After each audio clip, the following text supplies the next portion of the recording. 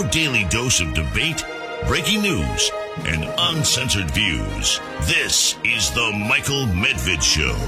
And another great day in this greatest nation on God's green earth. There is some great good news for the Republican Party. I mean, stunning good news, which means that not only will the Republicans have an excellent chance, whoever they nominate, of winning the presidency next time, but also Republicans are going to have a very good chance, bordering on a sure thing, of winning control of the U.S. Senate. Now, there may have been Republican disappointments in the elections that were held on Tuesday, but one of the things I want to talk to you about is one of those races where the Republicans won a seat in the city council in the nation's largest city, that's New York, and they won a seat that hadn't been held by a Republican for about 50 years. I mean, it's just incredible. And it's gotten no attention. The issue? Crime, which is a crucial issue. The other big news for the Republican Party is that Joe Manchin has announced that he is not seeking re-election, but he says he will fight to unite the middle. And his political career isn't over. So what does that mean? Is he running for president? If he is running for president, then the chances of Joe Biden pulling out a victory against Donald Trump, where he's already running behind in the polls, that's fairly small. And meanwhile, was it good news for the Republican Party in the debate last night? We'll talk about winners and losers. I think overall, frankly, the debate was substantive enough and impressive enough, at least for a few of its participants. They had only had 5 this time. It was a step forward, and the party looked substantive and good with a number of credible presidential candidates who appeared on that stage. Who were they exactly, and who were the big losers of the debate? We will get into that. We are also going to be speaking about this gigantic news out of the Middle East, where Israel has agreed, after being pushed pretty hard by the Biden administration, to a daily pause in the Gaza fighting. This is not a ceasefire. And the IDF is very careful in wanting everyone to understand it's not a ceasefire. So what is it? What is the idea? We'll be talking to the former ambassador of Israel to the United States, who is an observer in the war cabinet of Prime Minister Benjamin Netanyahu, with whom Ron Dermer, who's originally a Floridian. No, I didn't speak to him, and I'm not planning to speak to him at all about politics, American politics in Florida, but he does have a perspective on this epical announcement about the war in Gaza. And it's not a war on Gaza, because the only Gaza there is a terrorist group named Hamas, which has been governing by Gaza. And there's also a New York Times report that they sent in a couple of reporters who actually got interviews with some of the people wanted dead or alive who are leaders of Hamas. And they got a very revealing set of answers about what it is that the Hamas was trying to do by its ruthless, incredibly nightmarish attack on southern Israel back on October 7th. We will get to that. The goal was not to end an occupation. There was been no occupation of Gaza, not since 2005 when the Israelis withdrew. So what was their goal? We will get to that. Okay, first of all, the news from the Israel-Hamas war, the coverage in the Associated Press. Israel has agreed to put in place 4-hour daily humanitarian pauses. In other words, every day there will be a humanitarian pause in its assault on Hamas in northern Gaza, starting today. And one of the things that they're going to do is announce these pauses when there won't be any firing, there won't be any fighting, and people will be able to leave, which Israel has been urging people to do, to get out of northern Gaza. They have been urging people to take care of that and to get out of town a long time ago. The Jerusalem Post says that Israel's defense minister, Yoav Gallant, said today that the military was undertaking localized pinpoint measures in Gaza to enable Palestinian refugees to flee the fighting with Hamas, in an apparent reference to 4-hour pauses announced by the White House. These things do not detract from the war fighting, Yoav Gallant, the defense minister of Israel, said when he was asked by a reporter about the U.S. announcement. The war would continue until Hamas is eradicated and the hostages held in Gaza are freed, said the Israeli defense minister. Meanwhile, in the what the White House has announced, Biden said today that there was no possibility of a formal ceasefire at the moment, and he said it had taken a little longer than he hoped for Israel to agree to the humanitarian pauses, which will be there every day. Biden had asked Israeli Prime Minister Benjamin Netanyahu to institute the daily pauses during a Monday call, and said that he had also asked the Israelis for a pause of at least 3 days to allow for negotiations over the release of some of the hostages held by Hamas. And concerning all of these movements, this is a real surprise, and this is just breaking news just now from the Jerusalem Post. Palestinian Islamic Jihad, which is the second biggest terrorist group in Gaza, is willing to release 2 Israeli hostages they are holding. The terror group's spokesperson announced today. The spokesperson said that an elderly woman and a child could be released. They were later named as Hana Katsir, who's 77, and Yagil Yaakov, who's 12, both of Kibbutz Nir Oz. Yaakov was kidnapped alongside his father and his father's partner and his brother, Or, who is 16. Okay, so 2 more hostages released. Why would Islamic Jihad be doing that? It's complicated, and obviously they, even though they're on the same side, the side of terror and Islamism, they have had a very troubled relationship with Hamas. A national security spokesman, John Kirby, today here back in the United States, said the first daily humanitarian pause would be announced, the timing of it, today, and that the Israelis had committed to announcing each 4-hour window at least 3 hours in advance so that people could take advantage of those breaks in the violence and the fighting. Israel, he said, is also opening a second corridor for civilians to flee the areas that are the current focus of its military campaign against Hamas, with a coastal road joining the territory's main north-south highway.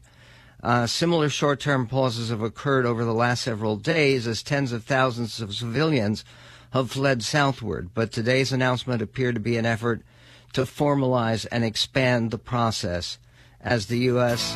has pressed Israelis to take greater steps to protect civilians in Gaza. More on this and revelations about what Hamas's real aims were in launching this war. And how is that war going? We will get to all of that coming up on the Medved Show. 1-800-955-1776. The Michael Medved Show.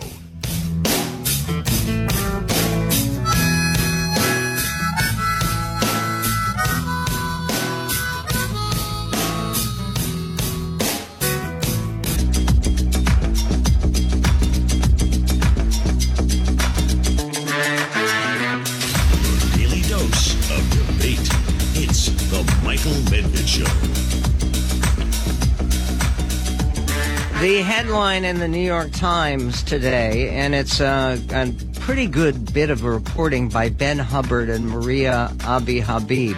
They actually spoke to Yahya Sinwar, who is, we reported yesterday, the Israeli sources had said that Yahya Sinwar, they've identified where he is, and he's somewhere in the tunnel network, and that he does not have access to escape.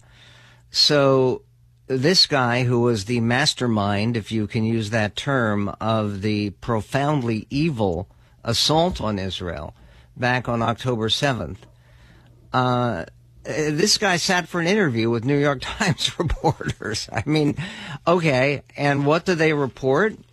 They report Hamas's goal for October 7th, a permanent state of war. Well, that's a noble goal. That's a goal worth fighting for. A permanent state of war. Group's leaders say carnage was needed to restore focus on Palestinians. And that focus has helped Palestinians how?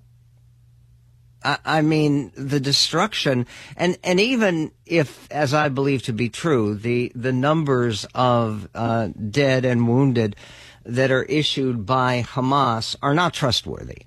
There still have been thousands who have been killed, and a tremendous amount of destruction of living space and buildings in a part of the world that hasn't been exactly a garden spot, even though, as I've observed on the air before, if you actually look at Gaza and you take a Google tour of Gaza, which you can, and you take a look at what is above ground other than those nightmarish tunnels, hellish tunnels, Gaza does have a resemblance to Miami Beach. At least maybe the city of Miami. Probably that resemblance has been reduced substantially over the last month during the war. Aside from the complicated situation on the war with Israel, which we're going to be discussing with former Ambassador Ron Dermer, we're also going to be speaking coming up to Chris Sununu, who's the governor of New Hampshire. And he is one of those people whose name has been floated around as a potential independent candidate for president, because he's a strong conservative. He's been a very popular governor, and he is a conservative Republican. He's not a, quote, rhino, and a very experienced governor from a very distinguished political family. Both his brother was U.S. Senator, his father was governor, his father was also chief of staff to George Herbert Walker Bush. In any event, Chris Sununu is one of those people who's been talked about as a candidate for either president or vice president with no labels. And that's in the news today because Joe Manchin just dropped a video announcing that no, he will not seek re-election to the U.S. Senate, which means that in one of the most Republican states in the Union, a state that Trump carried with about 70% of the vote, West Virginia, the odds of a Republican, the popular governor in West Virginia, Jim Justice, Big Jim, his chance of winning the Senate seat, he was already running 13 points ahead of Manchin in the most recent polls. And this is a gimme. And frankly, all they need, the Republicans, is to pick up one Senate seat. If they win the presidency at the same time, well, then they control the U.S. Senate the same way that Biden did in the first half of his term, before the midterm elections, where the Democrats actually gained control by gaining a Senate seat. Here is what Joe Manchin sounded like in his video, explaining that he will not seek re-election and hinting very broadly that he will become a candidate for president. Listen. After months of deliberation and long conversation with my family, I believe in my heart of hearts that I have accomplished what I set out to do for West Virginia. I have made one of the toughest decisions of my life and decided that I will not be running for re-election to the United States Senate. But what I will be doing is traveling the country and speaking out to see if there is an interest in creating a movement to mobilize the middle and bring Americans together. To the West Virginians who have put their trust in me and fought side by side to make our state better, it has been my honor of my life to serve you. Thank you. Okay, he was a governor of West Virginia and popular governor before he was elected to the U.S. Senate. So this is dramatic. And again, it probably does mean that the Republicans have an excellent chance of winning control of the U.S. Senate in 2024. But what it also means is when he says he wants to mobilize the middle, that's the same plan that they have over at No Labels. Now, No Labels, an organization, they have stockpiled about $70 million. They have already gotten a spot on the ballot as if they were a political party, because they kind of are. They are going to be holding their convention in April of next year, and they are committed under their announcement of purposes to nominating two people, a presidential candidate and a vice presidential candidate, but one of the candidates would be a Republican and one of the candidates would be a Democrat, which means that if Joe Manchin were nominated for president, then they'd have to find a Republican to nominate as vice president.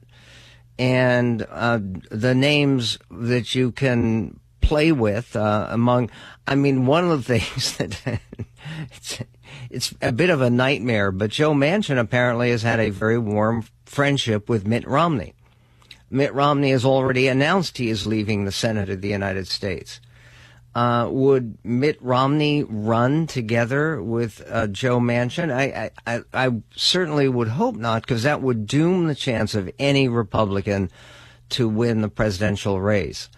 And one of the things I think that Joe Manchin is going to find when he begins his tour of the country to see whether it's going to be worth his time to, quote, mobilize the middle, is that there just may not be that level of support that would make him a credible candidate at all, despite the fact that he's well known. His approval rating in West Virginia is negative. 48% disapprove of his performance in the Senate, 42% approve. He clearly was heading for a loss if he ran for the Senate. And what happens if he runs for president? And where does that go? We'll talk about all of that and more coming up with Governor Chris Sununu of New Hampshire. The Michael Medved Show. MichaelMedved.com.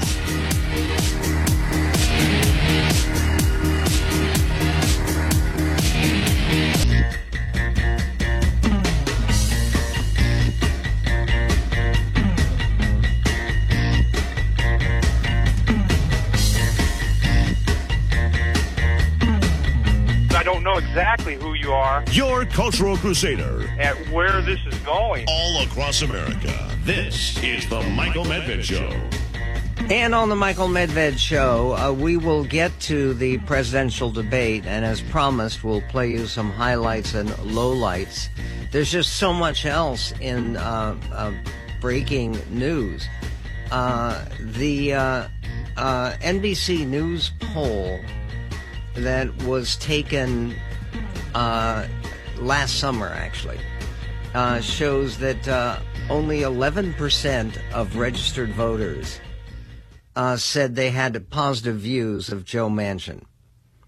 And his presidential campaign shows that if he runs as a candidate for president, some kind of no labels or independent candidate for president, joining Robert F. Kennedy Jr. and Cornel West, who are both running as independents, he would fit right in because one of the factors about all the people who are likely presidential candidates next November, a year from now, they're all hated by the public.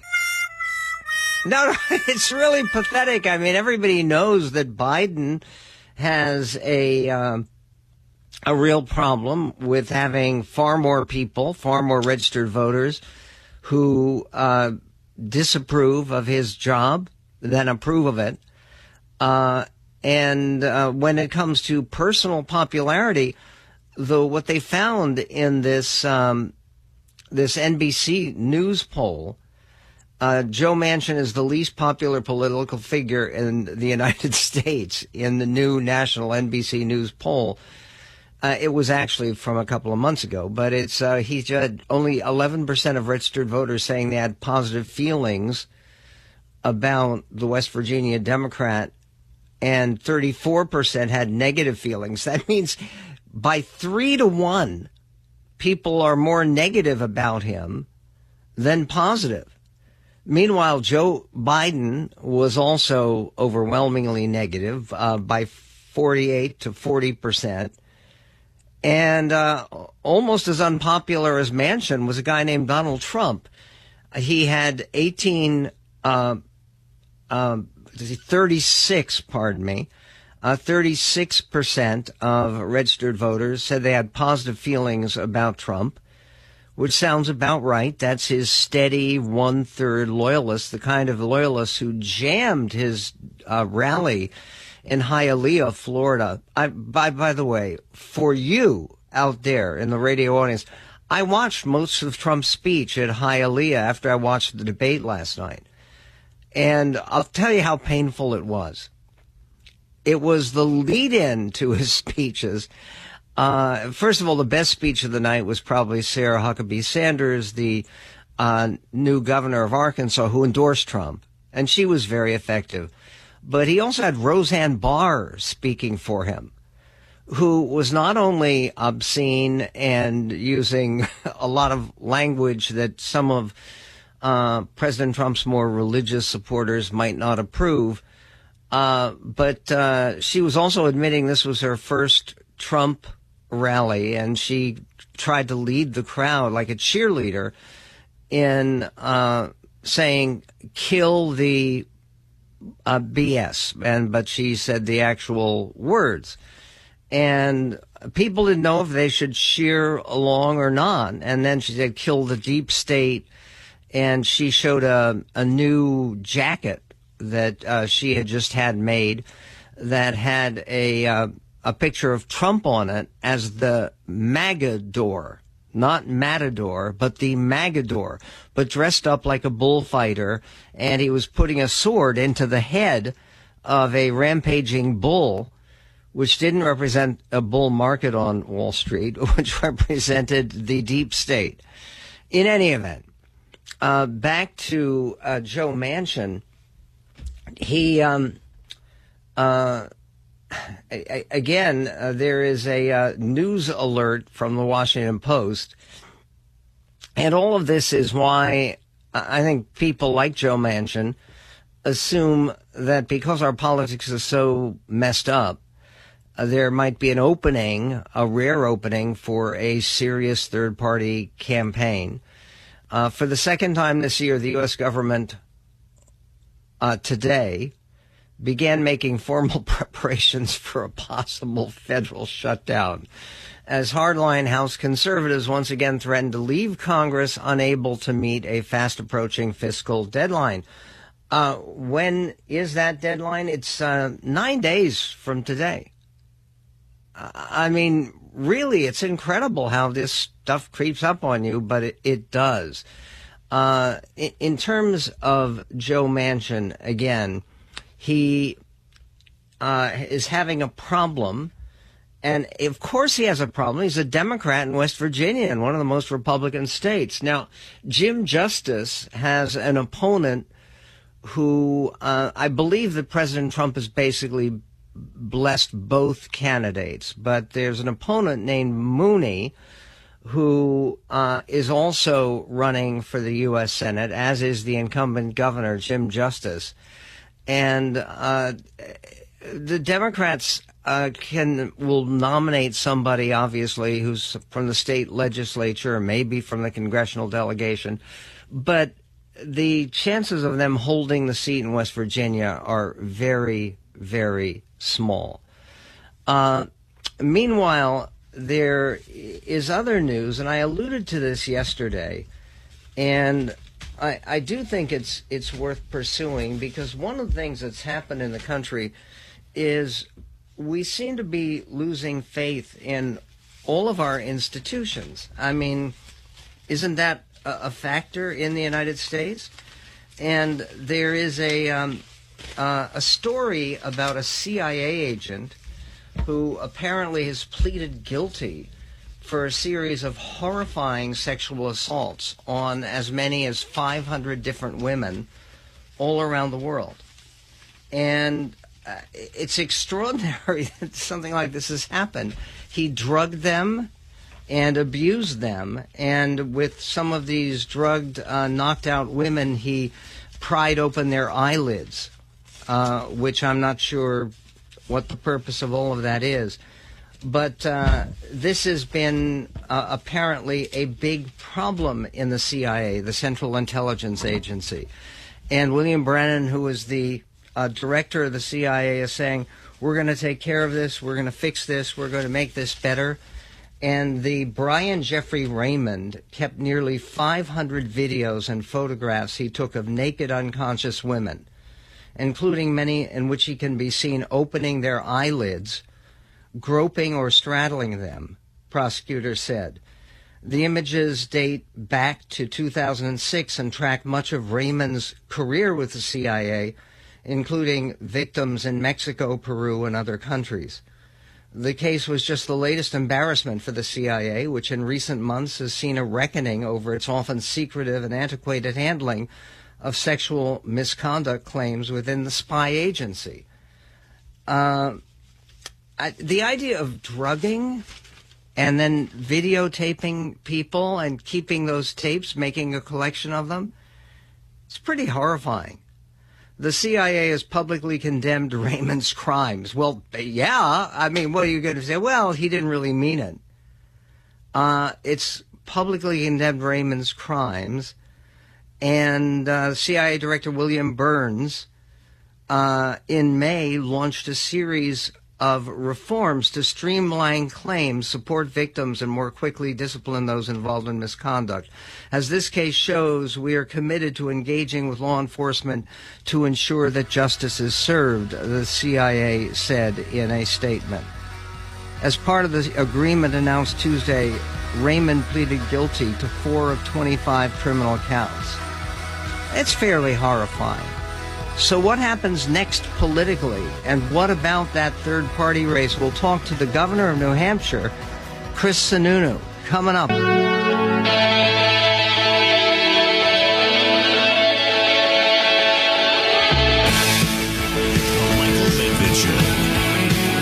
Chris Sununu is the 82nd governor of the state of New Hampshire, and he's currently serving his 4th term. Back in 2020, he received more votes than any other candidate in New Hampshire's long and glorious history. And with Governor Sununu's leadership, New Hampshire is ranked number 1 in the country for personal freedoms by the libertarian-leaning Cato Institute.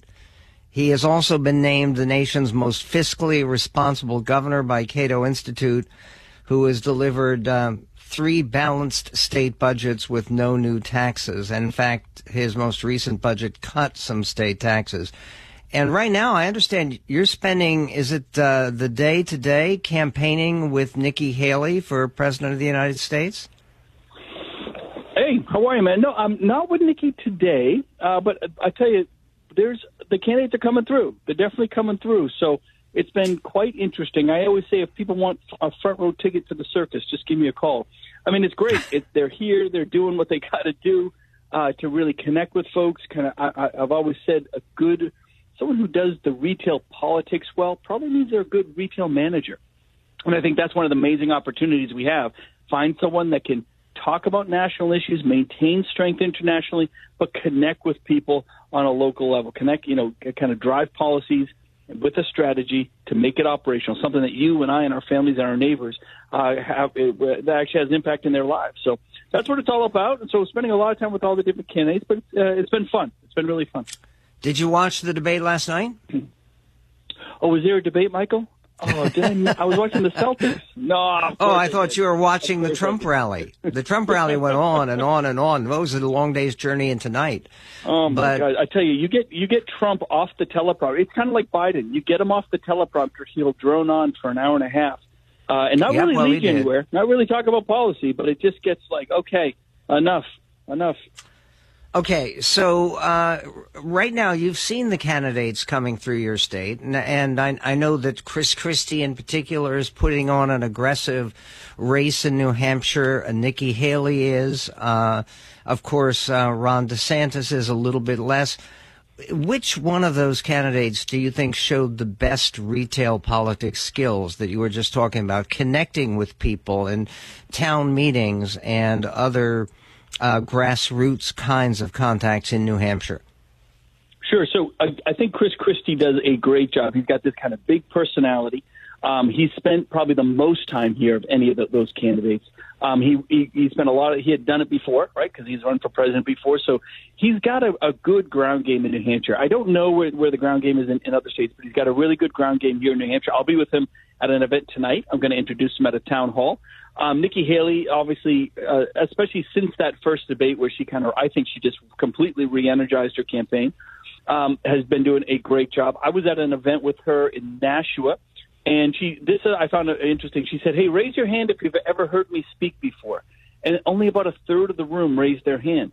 So you had people out the door, most of which had never heard her before. And that's a good sign that they're drawing people in. They're getting their neighbors and friends excited, and they're getting drawn in. And while DeSantis hasn't spent as much time in New Hampshire, when he's been here, it's been effective. We spent a full day together. We did like 10 different stops about 2 weeks ago. Everything from diners to living rooms to barbecues. We were doing a little bit of everything. And he's doing very well. So those are the top three candidates in New Hampshire. They're having the most impact. Their numbers are moving. I think, those three actually did the best at the debate last night, right? And so I think that's ultimately where this the herd kind of culls to a little bit, especially around New Hampshire. And the goal the goal should always be to win Iowa and win New Hampshire, of course. They don't have to, though. They really don't. Iowa, New Hampshire, South Carolina, if you have someone that can finish consistently second, clearly be the alternative to Trump, you make it a one-on-one race before Super Tuesday, and now everything is on. Everything has changed, and it's really a crapshoot. Because Trump will pull about 50%, right, where the conversation is happening. In New Hampshire and Iowa, it's well under. It's more like in the low 40s. So where candidates are trying to break through, the numbers are moving. And, if Trump runs the table on Super Tuesday, that's it. I think we all agree that you're not going to really come back from that. But if you get to that one-on-one race, everything all these folks that think it's a fait accompli that Trump is the nominee, that gets thrown out the window. And now Trump has to engage. And that's what he's most scared of. He doesn't want to be forced to engage in a conversation, which is, a good sign that shouldn't be your nominee, and a good sign that someone else could really take him on. Wow, it's a great overview, and I just see here the RCP New Hampshire average. That's Real Clear Politics, shows Trump well ahead, with Trump at 46% in New Hampshire. But that still means that there are 54% of the Republican voters, likely Republican voters. And by the way, in New Hampshire, independents can vote in the Republican primary too, can't they? That's absolutely right. And independents are always well underpolled in primaries. But the fact that this isn't necessarily, not a lot are going to participate for the Dems, right? The race is on the primary side. So a lot of independents will participate, and they're not voting for Trump, right? So they're going to find one of these other candidates. They're going to see what happens late December, early January, who is surging forward. The vast majority of base voters still have yet to decide. They won't decide till December, maybe, until who they're waiting for. Are you going to wait till December before you decide? I probably, you know what I do? I've obviously spent more time with them than most anybody else. I'll spend a little time over Thanksgiving, as a lot of us in New England do. We'll have our weird uncle over for Thanksgiving dinner, or that annoying cousin, or whoever, that in-law, whoever it is, and we'll all talk politics because it's like our fifth, professional sport here in New Hampshire. And I think sometime in December I'll start saying, okay, let's narrow this thing down, and this is who I'm going to get behind. And as soon as I figure that out, I'll let folks know, and we'll campaign hard for that individual and see if we can move the dial a little bit. Yeah, and come back on the show. Let me ask you this. Today, Joe Manchin hinted broadly that he is retiring from the Senate. He's not running for re-election for the U.S. Senate. And he is going to be starting a national tour to try to mobilize the middle. It sure sounds like he might be going for that no labels thing and running as an independent for president. Do you think he would be a formidable candidate? Look, I think if it's a Biden-Trump ticket, any third-party candidate is going to do well. That is an absolute fact, because the polls say that. The polls say 70% of America is desperate not to have a Biden-Trump ticket. If it's not Biden-Trump, it wouldn't. The party. Let me back up a little bit, and then we'll get to the third party. The Republicans or Democrats, whoever moves off from their kind of predetermined candidate, if the Republicans move off of Trump first, or the Democrats move off of Biden first, that party will win, right? That party will get people excited, independents excited, showing, that they're willing to talk to the next generation. They're willing to bring in new ideas. They're appreciating that America doesn't want those individuals on the ticket, and they're doing what they can to do it. It would get very politically rewarded. So that's why I tell Republicans, look at the data, look at the polls, not the primary polls, but look at the fact that if it's not Biden on the ticket, Trump's the only one that loses. That's what the poll numbers say. That Trump is the only one that loses if the Democrats move from Biden. And that reality is getting closer and closer every day, especially with that last time Siena poll, right? The Democrat Party saw that poll that says Biden is a loser to everybody. His favorables are in the tank. They're not going up between now and the convention.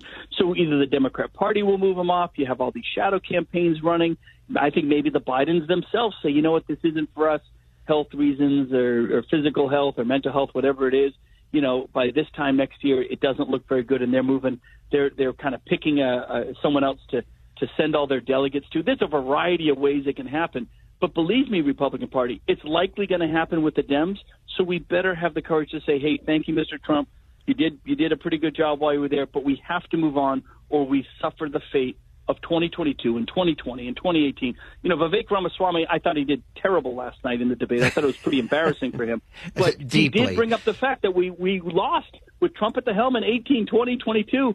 We absolutely lost, and that's on him. Why would we do that again? Yeah, I mean, when you're talking about people doing better than Trump or Biden, in that new series of Siena College, New York Times swing state polls, they also polled Nikki Haley, and she did better. She carried all 6 swing states with bigger percentages than Trump. So she did notably better than President Trump, but we will see what happens. Chris Sununu, it's great to be talking to you from the perspective of the nation's key first primary state. Yeah, they have caucuses in Iowa, and then they have a primary where people take it very seriously in the great state of New Hampshire. And I take very seriously, I hope, a very bright political future for Governor Chris Sununu, who has made a terrific contribution, not just to his own state, but to this greatest nation on God's green earth.